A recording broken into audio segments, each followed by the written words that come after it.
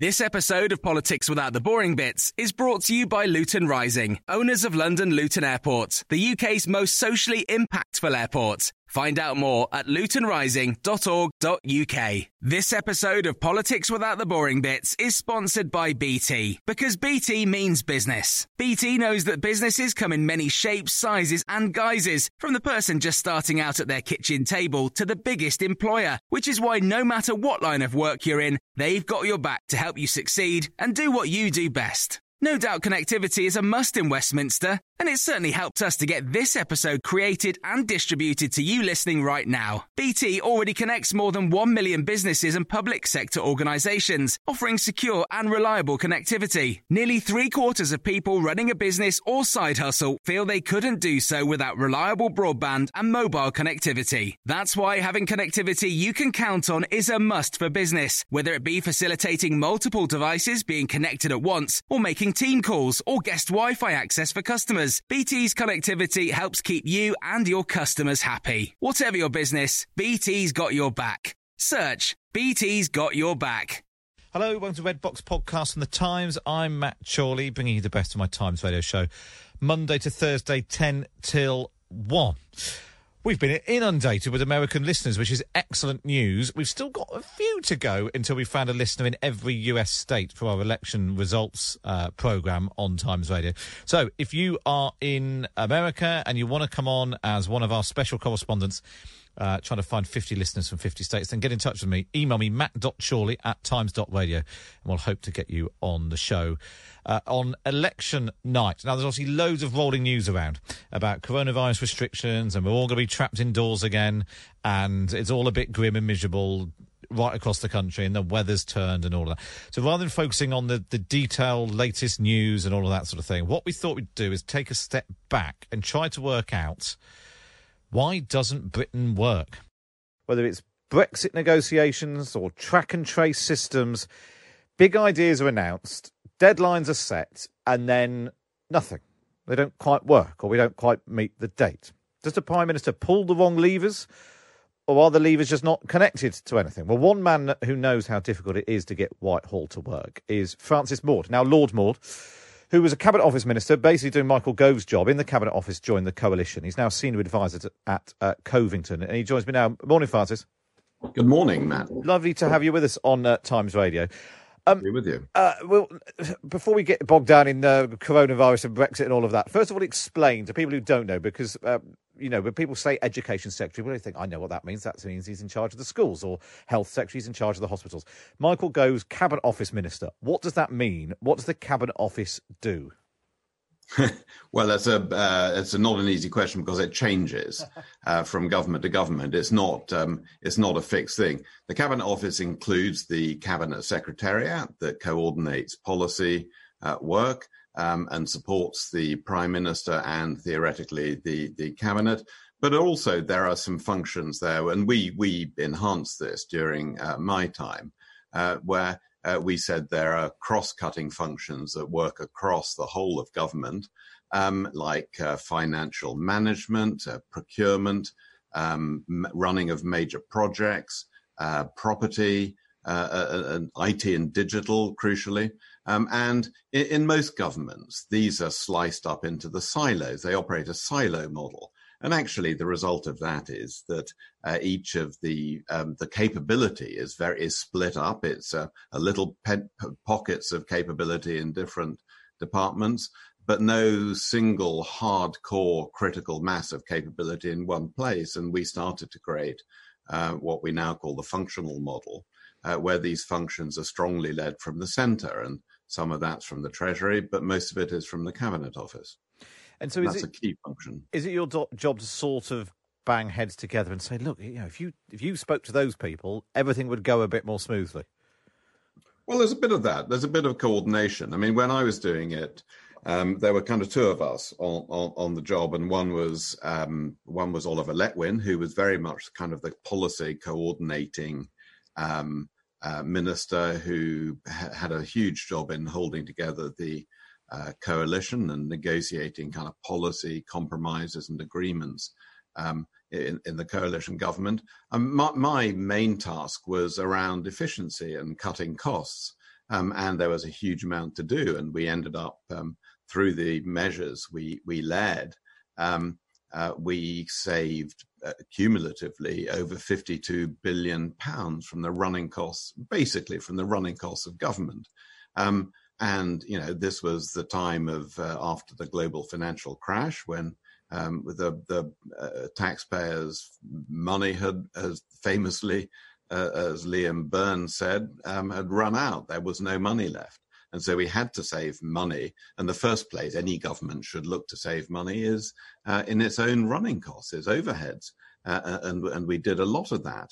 And it meant doing some things which shook the system up, and there was plenty of vested interest resistance, as well as all the problems you always have of trying to make things happen in a big, complex organization, sheer system inertia. How is it possible to make all those, say, £52 billion is an awful lot of money to take out of the system without making the system less good? Yeah, no, absolutely. In many cases, we made it work much better. Look at IT and digital. In 2010, the UK had the most expensive government IT in the world, and yet we had car crash after car crash. We set up the Government Digital Service, which is with a strong mandate to oversee government IT and digital transformation across the whole of government. And in 2016, the United Nations ranked Britain best in the world for e-government. So you can, so those were services that got infinitely better by enabling people to do a number of things which otherwise would have required telephone calls, showing up in person, using mail, normal post, to do it all digitally, which is how most people want to do things these days. I mean, and even 10 years ago, this was already the case. So we managed to save a lot of money and actually make a lot of things run better. Look at the major projects. I mean, you were talking about how difficult it is to get things done on time. In 2010, the government's major projects, about 200 of them there were, we reckoned, with a kind of lifetime cost of probably somewhere between 400 and 500 billion pounds. So huge spending. And 70% of those were failing on timetable, budget, or quality. And those three factors are crucial. And even if one of those is missed, then the payback to the public and to the nation in terms of the economic and social benefits are compromised. And actually 70% were failing on at least one of those and sometimes more by bringing in what was called the Major Projects Authority, with the ability to assess how they were going, to spot quickly which ones were going off track. We turned that from a 70% failure rate to a 70% success rate, which is pretty much as good as you'll get anywhere. When you talk about how you sort of try to turn around the digital IT project, in every government of every colour has had trouble with IT projects. Everyone always says they're going to get grips with it. And then we have last week the story about how the track and trace system had fallen over because someone was using an old version of Excel and uploading it, and lines of data were going missing. And people just thinking, in the 21st century, that is mad, isn't it? The British government is using an old version of Excel. Yeah, totally mad. And I'd have no idea how that can happen. But, I mean, too often, I found civil servants weren't being trained in the use of basic tools.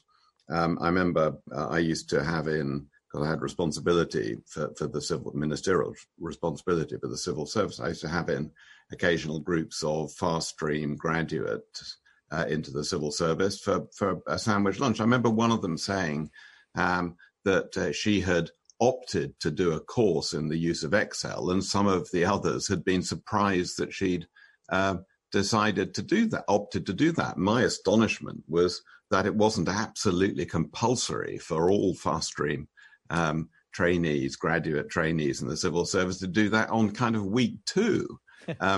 And to use spreadsheets, to be able to do basic financial modeling, handle data. They don't all need to be brilliant data scientists, but you do need people in the civil service to be able to handle data, not be intimidated by large amounts of data, and understand it. And what you do with data is you turn it into information and then knowledge and then insights. And that's how things should work. And we were simply not equipping our civil servants to do that. No, but that was shocking. I mean, using an outdated version of Excel. I mean, to be using Excel at all, frankly, for something like this is pretty ropey. So while we've been talking, I've had two messages in. One from David says, the reason we can't get stuff done is that the civil service is on the whole not fit for purpose. He says he's dealt with them and can see they don't have the right skills mix for modern projects. A separate message comes in from someone who's not put their name on it. It doesn't matter how good the civil service is when politicians promise rubbish. So I suppose the question is, where does the buck stop? You know, is the civil service up to the job, or are they being asked to do stupid things by politicians who haven't thought it through? Well, I think both of those are true, actually. And it isn't that civil servants don't have... I mean, I always say that the civil service is a deeply flawed institution, but we have brilliant civil servants. We have some of the best civil servants in the world. It is emphatically not the best civil service in the world. And it does need, Michael Gove has rightly signalled that more change is needed, and I completely agree with him. But do politicians sometimes commit to stupid things? Of course, absolutely, and but there's this sort of slightly annoying phrase that's often used about the duty of civil servants to speak truth unto power. And that's normally meant to refer to civil servants giving very clear advice to ministers. And too often I have found, and other ministers have found, that doesn't happen. So, and it's partly because the civil servants may not have the ability to assess the evidence properly or have access to the right evidence to come back to a minister and say, this is not going to work. And there's also that the Mandarin civil servants, the kind of policy civil servants, are the ones who tend to get the top jobs in the civil service. And they're the ones who tend to be around surrounding ministers. And the people who do implementation, who may have the technical capability, IT, digital, commercial, financial, all of those things, tend to be at one remove. And what you want to have is the ministers getting advice from not just the sort of policy wonks who dream up policy and work up policy proposals, but also from the people who are charged with implementing it. So that if they say, as they may do, actually this isn't going to work, but if you do it in this other way, then it's got a better chance of working. Some of these things would be missed. And I've often commented that we have what's always seemed to me a bit like a sort of class system in the civil service. You have kind of white collar policy civil servants who tend to be in Whitehall and who tend to surround ministers and, as I say, tend to get the top jobs. And then you have blue collar people who have the technical skills, finance, procurement, commercial, IT, property, projects, all of these really important things, which are about making a project or a reform program happen. And they tend to be below the salt and with less access to ministers. And that's part of the problem. I mean, you need to, the people who are charged with implementation need to be closely involved in real time with developing the policy, and not just handed the policy to be sort of carried carefully away from the minister's office. To be implemented, because quite often it's been developed in a way that isn't capable of being implemented successfully. If you like what you're hearing, you can listen to the whole of my Times Radio show. Either listen back on the Times Radio app, or you can listen live Monday to Thursday, 10 till 1. We'll have more on the episode after this. One size fits all seems like a good idea for clothes until you try them on. Same goes for healthcare. That's why United Healthcare offers flexible, budget-friendly coverage for medical, vision, dental, and more. Learn more at UH1.com. You should celebrate yourself every day, But some days you should celebrate with jewelry. Whether you want to commemorate an unforgettable moment or just bring some added sparkle to your collection, Blue Nile can offer you expert guidance and a wide assortment of jewelry of the highest quality at the best price. Go to BlueNile.com today and experience the ease and convenience of shopping Blue Nile, the original online jeweler since 1999. That's BlueNile.com. BlueNile.com. This episode of Politics Without the Boring Bits is brought to you by Luton Rising, owners of London Luton Airport, the UK's most socially impactful airport. Find out more at lutonrising.org.uk. You mentioned that it's not true that Britain has the best civil service in the world. Is it true that, would you say it's not true that we currently have the best cabinet in the world either? I would say that this, I think there are some great people in this cabinet, but it is, I think it's short on experience, and it's short on people with the weight and the gravitas to bring to bear on the affairs of the nation at a difficult time. I mean, it is a really difficult time. I think we sometimes, we are very critical, and I've been as critical as anyone, but we shouldn't underestimate how incredibly hard this is.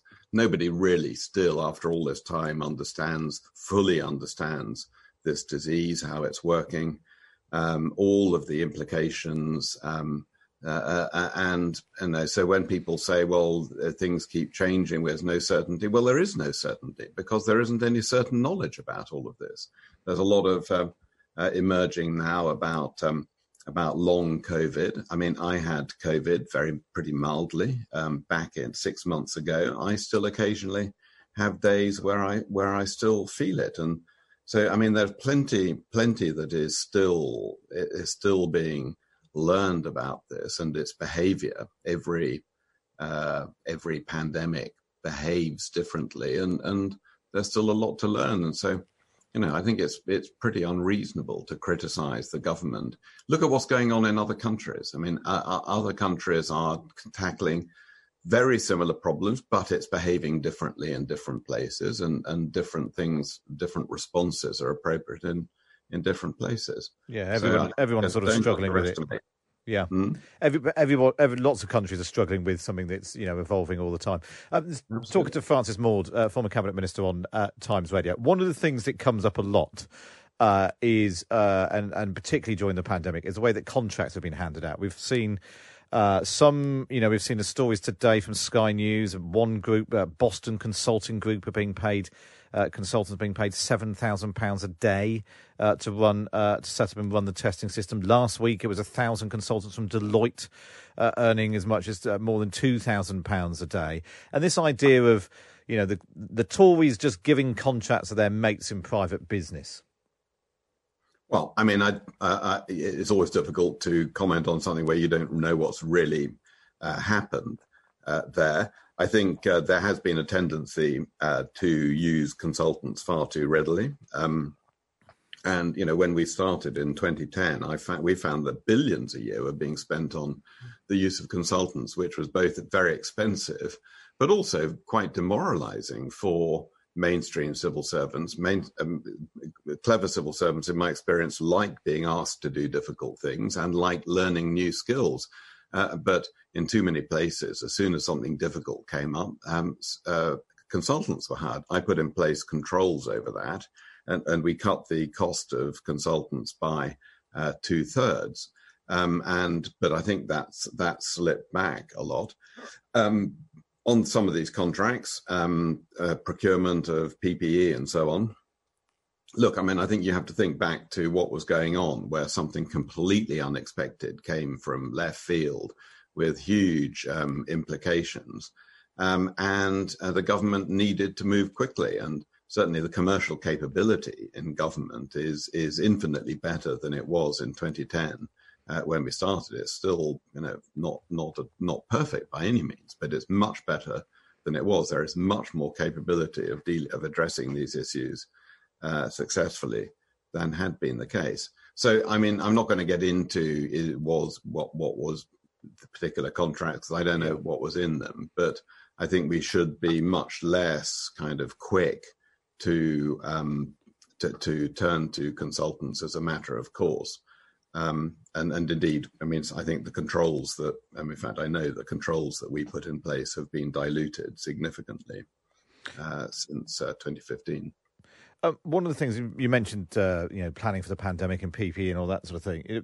The emergency planning is one of the things. It sits in the Cabinet Office. I mean, there's even the Emergency Planning College is sort of run by the Cabinet Office. Although I think it's actually outsourced to Serco, which was further evidence of private companies being brought in. When you were in the Cabinet Office, how to what extent at all did the idea of a pandemic like this sort of cross your desk as something that Britain should be prepared for? Well, it did cross my desk, and it was absolutely there in the kind of risk register and pretty high up in terms of order of magnitude. And when you're looking at risks, you're looking at two things. You're looking at the impact and the probability. And this was very high impact, depending on what it was. I mean, this is not the first pandemic we've faced. You've seen SARS and MERS before this. But it's the first one with these kind of devastating consequences in terms of the need, in terms of really what's the difference with this? It's how contagious it is. It's much more contagious than most of these other ones, which means that you have to have much more isolation, which has then this dramatic and horrendous economic impact on people's jobs and livelihoods. So, I mean, it is the impact is much greater, very much at the kind of top end of impact, the scale of impact. The likelihood of something like that happening was not that high, but it was there. But every potential pandemic has different consequences and needs different kinds of measures to respond to it. And so you can't, could preparations have been better? Yes, I'm sure. And not just here, but in most places. Would it have been possible to be completely prepared? Absolutely not.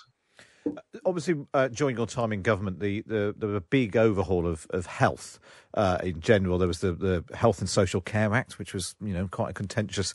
There were lots of battles fought over that at the time. It created Public Health England, which is coming for a lot of criticism for its early response and since, and its ability or not to run a track and trace system, that sort of thing. Was it a mistake creating Public Health England in the way that it was? Well, I think in reality, the health reforms were not brilliantly successful. They looked more radical, and they were much more politically controversial than they needed to be for the benefit they delivered. But it created not just Public Health England, but it spawned this huge kind of range of health quangos with some overlap between them, complicated to navigate, and with capability being dispersed in different places. And I think something much simpler would have been better and would be better. But I think one of the things that you have to address is not just the structure and the institutions in the health service, but you need to address the culture. And in my experience, the culture of the NHS establishment, and I'm not talking about the amazing people at the front line in the health service who are superb, it is very inward looking. It's quite insecure about engaging people from outside and not very confident about engaging people from outside, whether it's in academia or business or wherever. And I think that's been part of the problem, this kind of assumption, we can do it all ourselves in-house. Well, that has proved not to be the case. Do you think the Britain's response to the pandemic would have been more successful had it not been for those health reforms, which, like you said, spawned this huge range of sort of slightly overlapping quangos? It wasn't totally clear early on who was really supposed to be responding to it. I don't know, but I think the biggest problem, as I say, was not the structure. It was the culture. Yeah. And just as when we were reforming the way central government works, and the reforms I oversaw didn't or barely touched the NHS. We found there was a shortage of technical capability. And you need that, and you need a hardcore critical mass of top-end technical capability. And you're not going to get that if it's dispersed among a load of different silos.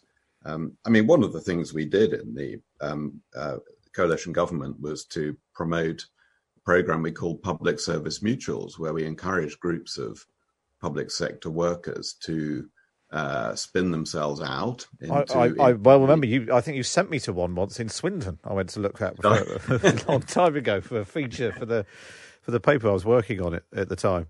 Just because I'm slightly conscious of the time, I need to ask you about Brexit, obviously, as well. Another sort of rolling series of missed dates and promises not quite fulfilled. You were Minister for Europe for way back in 1989 for Margaret Thatcher. Indeed. So you have experience of negotiating with Europe.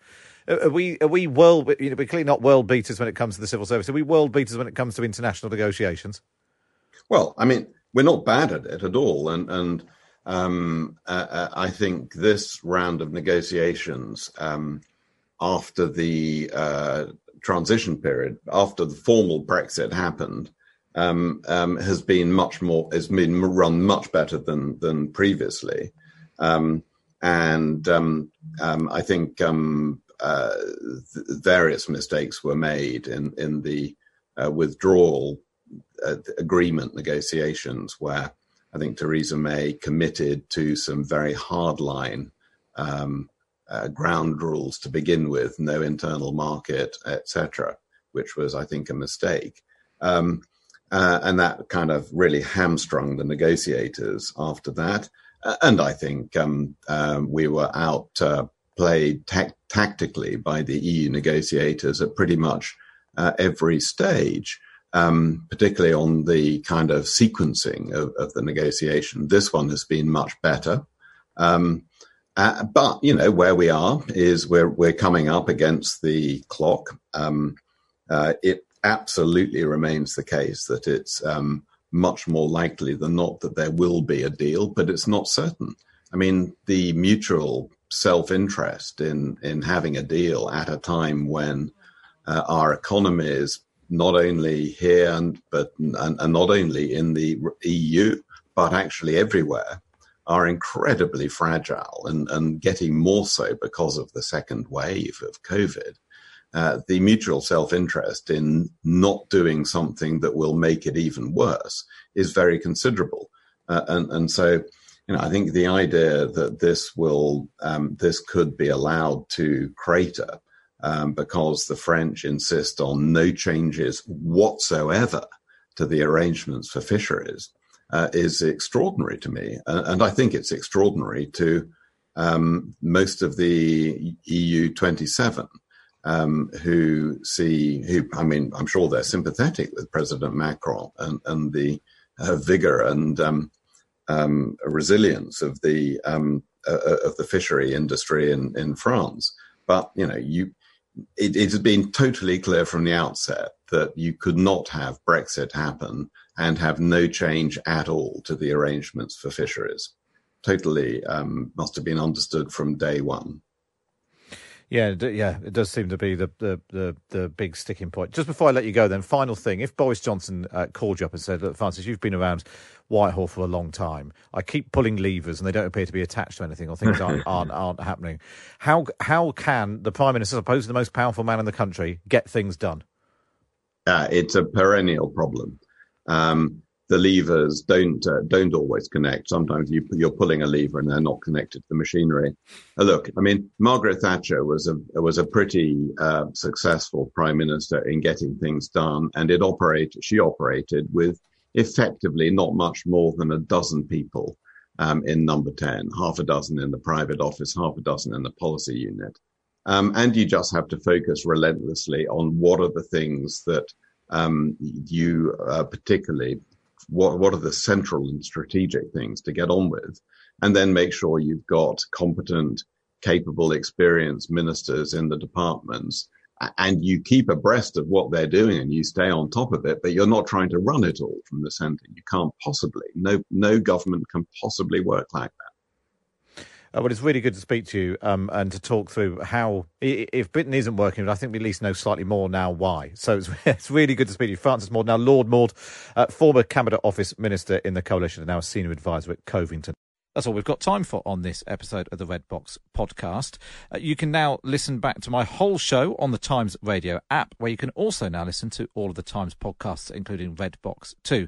Make sure you subscribe and review at the Red Box podcast wherever you listen. But for now, from me, Matt Chorley, it's goodbye.